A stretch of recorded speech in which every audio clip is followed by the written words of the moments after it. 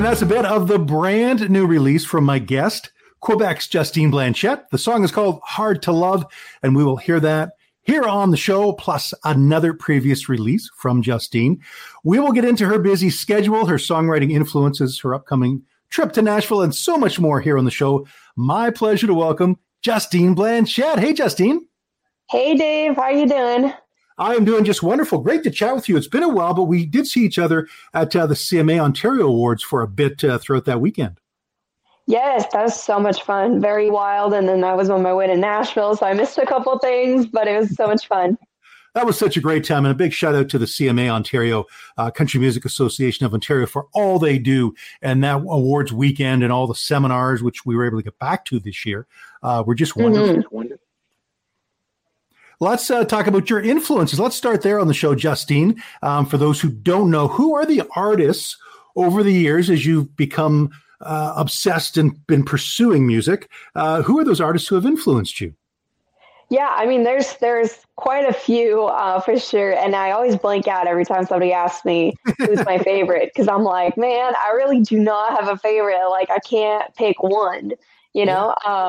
But yeah, growing up, it was definitely Shania Twain and Reba were definitely the biggest ones. My mom said that when I was 4, or at least 2, like I could stand on my own 2 feet and I would be dancing to like the Shania Twain song that says, whose bed have your boots been under? I always mix it up, but I know, me too. That song. Yeah.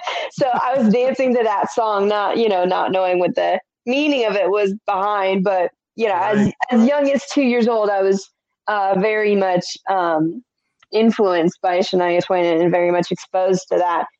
So that has a huge impact on my music, as well as my own singing, as my voice and all that stuff. Like when I'm performing live, people do say they hear a Shania Twain influence in my voice, which is awesome. It's a great honor for sure. And then growing up, obviously there was the Carrie Underwood and Miranda Lambert that came into play. I mean, who doesn't like Before He Cheats, right?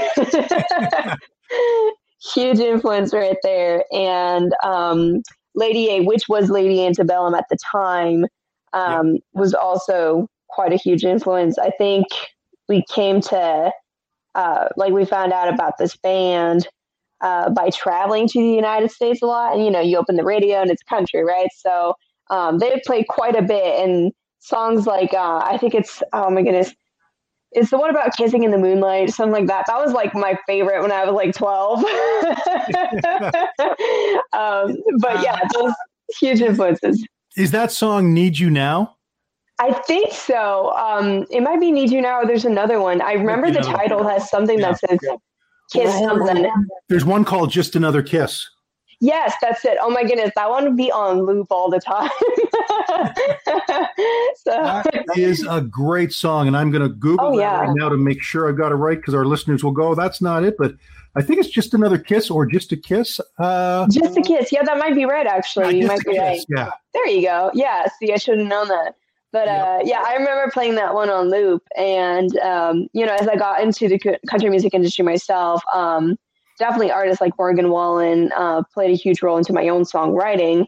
And for a while I was like, man, why can't I write songs like, how they write the songs, and they just sound really good. So I gave myself this like objective, just like this goal of just getting closer to his type of songwriting. So I would listen to Morgan Wallen every night during my shower on my Google Home. Sure. And just play it nonstop for like at least a month or 2. And then I saw it reflect into my songwriting, and I was like, oh my goodness, this is so cool. So definitely just a little trick for anybody out there who wants to start writing out like an artist or whatever. I proved it. It works.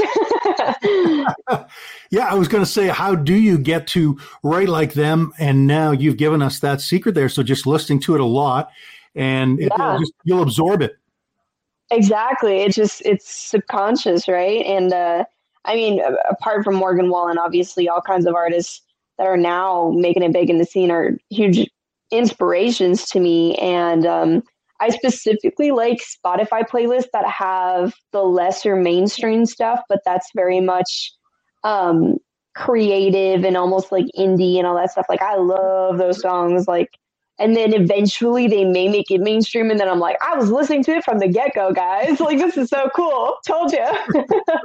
Yeah, it's always cool when you know a song before it becomes big, and it's like you feel like you were in on the ground level. Yes, absolutely. And that's my favorite part about listening to this playlist. They're just so much fun. And you know, whenever you're just stuck with the radio, it's like, oh, okay, now I'm listening to mainstream and I'm not like fed up of them yet. It's great. Yeah, you get variety because you hear the top 40 on country radio, which is great. But when you go to the playlists, then you're hearing something you're not hearing a lot because you're only exactly so many times. So it's more fresh. That is very cool. And what led you to songwriting in the first place, Justine? We've talked about this before, but what was the inspiration in the first place to start creating your own stuff? Well, I've always really liked words and getting to express things through them.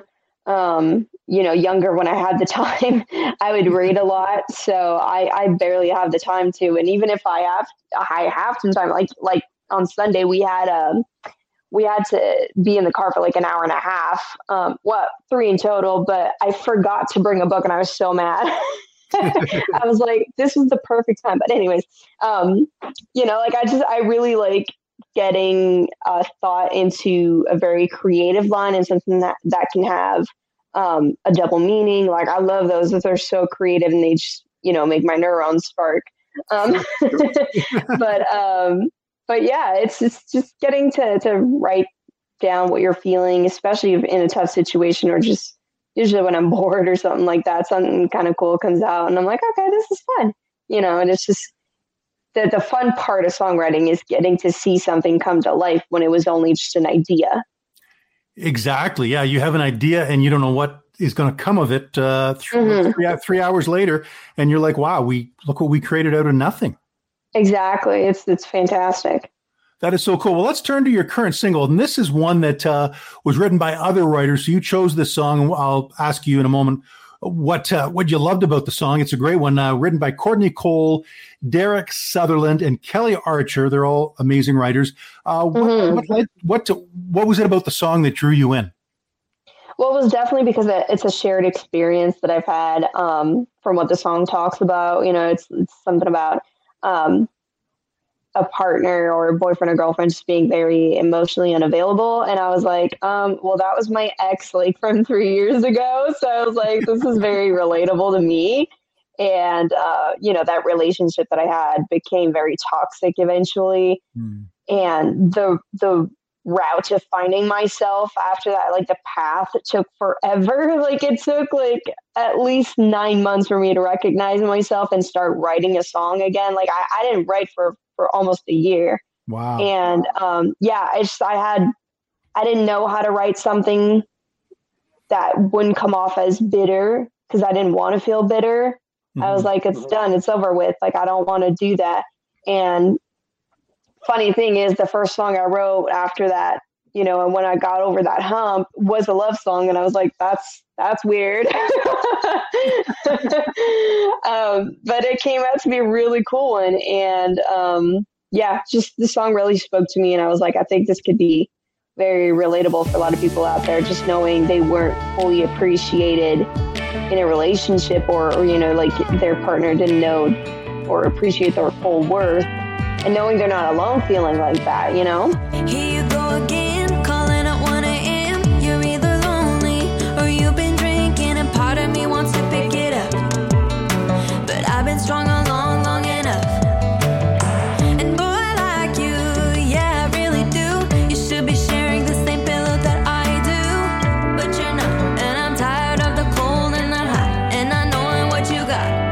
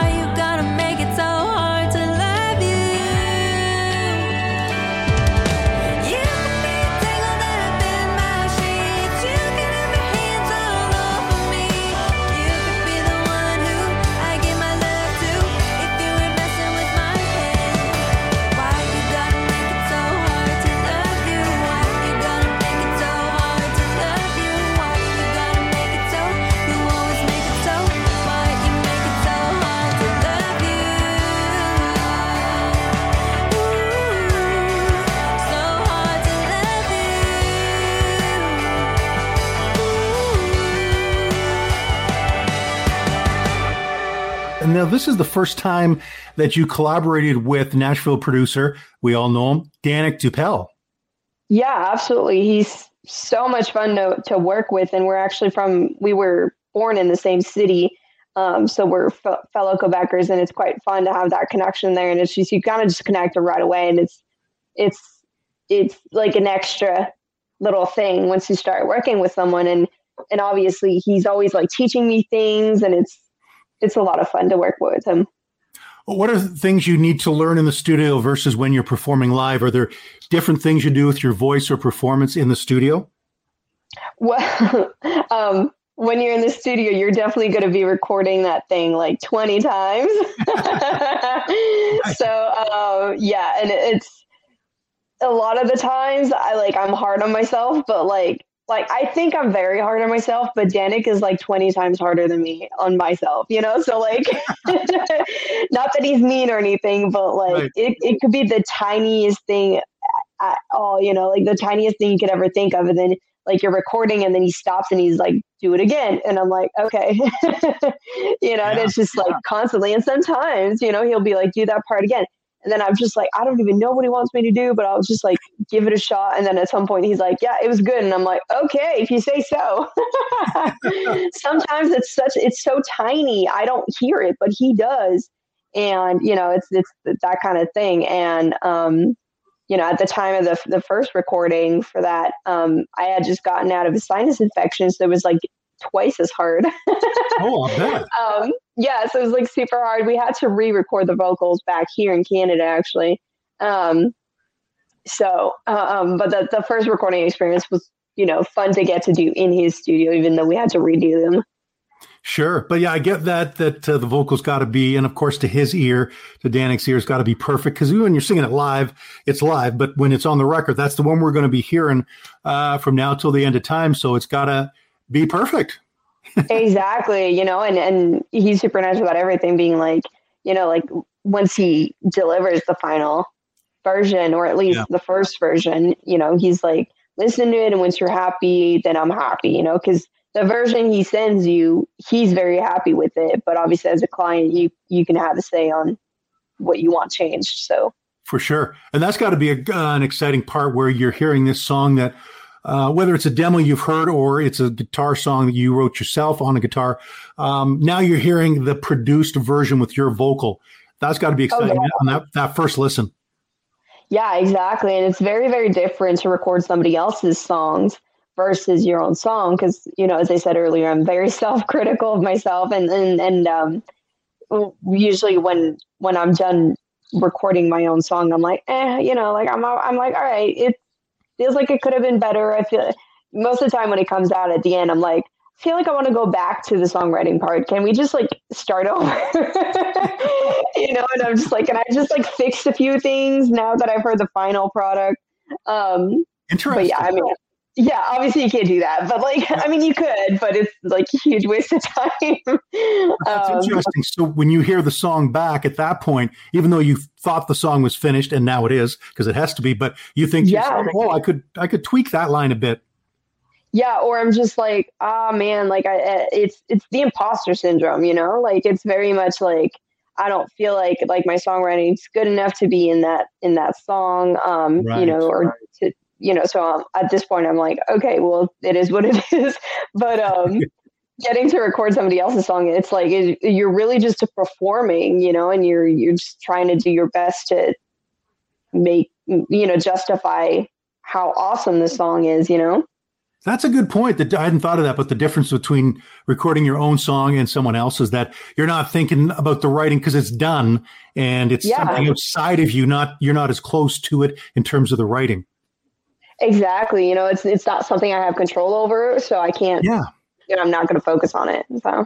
Oh, that's a really interesting angle on it. Let's turn to another great song from you, and this one's called "Get Out of the Mud."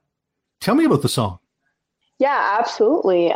So this one came out of my COVID frustration, probably like many other songs, but it was, peak of summer 2020.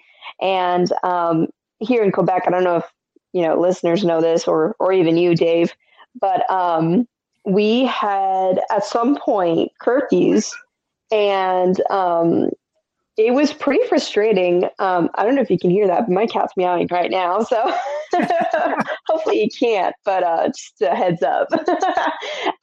Anyways, we had curfews at one point here in Quebec. It was very frustrating. And peak of the summer when, absolutely nothing was open and you can't do anything. I was like, you know what, like, I feel really stuck. And this song came out like, I don't know, I want to say like a half an hour. And it was really, I ended up writing the whole thing and I was like, my goodness, there's like so many double meanings in this thing. Cause like, there's some lines that go like, I'm feeling stuck in the mud, got my truck going in circles. And I was like, oh my goodness, it could be like your head's going in circles because you have no idea what to do. You're stuck in a circle, it's like never ending. And I, it kept on going with all these like double meanings and interpreting my own song that I had just written in 30 minutes. And it was kind of funny. So 30 minutes. Yeah, it just came out really fast. It was all by myself, and I was pretty proud of it. And I was like, okay, let's do the whole thing. And so I went to the studio, which was at the time with Justine Blanchet, and who's also a guitarist in the band Emerson Drive with Danick Dupelle. So that's how I know these two. Yeah. And it was an absolute pleasure to work with him. And, he put the track together and we recorded the music video for that during the fall, even though the song came out in February of the following year. So the music video all by itself, it's a whole story because it was, we wanted puddles, obviously, because it says get out of the mud. Yeah. And I borrowed my dad's best friend's F-150. And so we had some fun kind of going a little bit over the top with the concept because at one point in the video, you can see there's this like really big rock that my dad moved to he put it in front of one of the back wheels. And it was about the concept of the truck being stuck. But obviously I got some comments on the YouTube video just being like, the truck could have gone over that rock really easily, right? And I was like, I know, it's just the concept of it. Like, think big picture. Like, we didn't have all the CGI stuff to make it a big boulder. But yeah, I did end up getting mud all over myself as well. It was very cold. And as I said, fortunately, it rained the day before. So we had puddles to work with. And it was a great day. Absolutely. So much fun, great sunset and everything. Got my truck from the shop today, looking so clean and pretty. That dent on the frame on the side of the door had me going crazy. So I took it out for a drive on that 2-lane road. But I forgot that when it rains like it did, it leaves a whole lot of holes. I'm feeling stuck in the mud. Got my truck going in circles and it sucks just how much. Bad times always feel eternal. We're all here to have a good time, not to all lose our minds. So I threw that baby on pause. I could get out of the mud. Get out, get out, get out, get out. Get out of the mud. Covered with dirt from head to toe. So sick, got it up to here. All those tears, all those beers, I be thinking this was gonna be my year. So I grabbed my boots and started to walk home and pray. But I forgot that when it rains like it did, it leaves a sunny day. I'm feeling stuck in the mud. Got my truck going in circles and it sucks just how much. Bad times always feel eternal. We're all here to have a good time, not to all lose our minds. So I threw that baby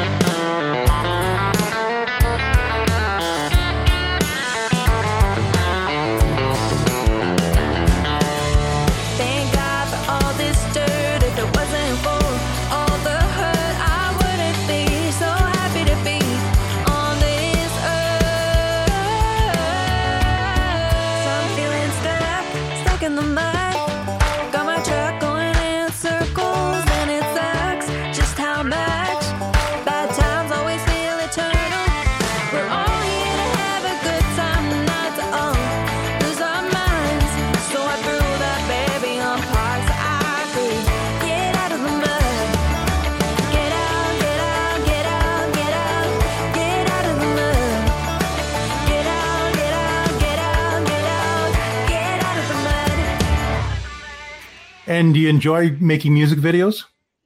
Oh yeah, I think that's the best part, honestly.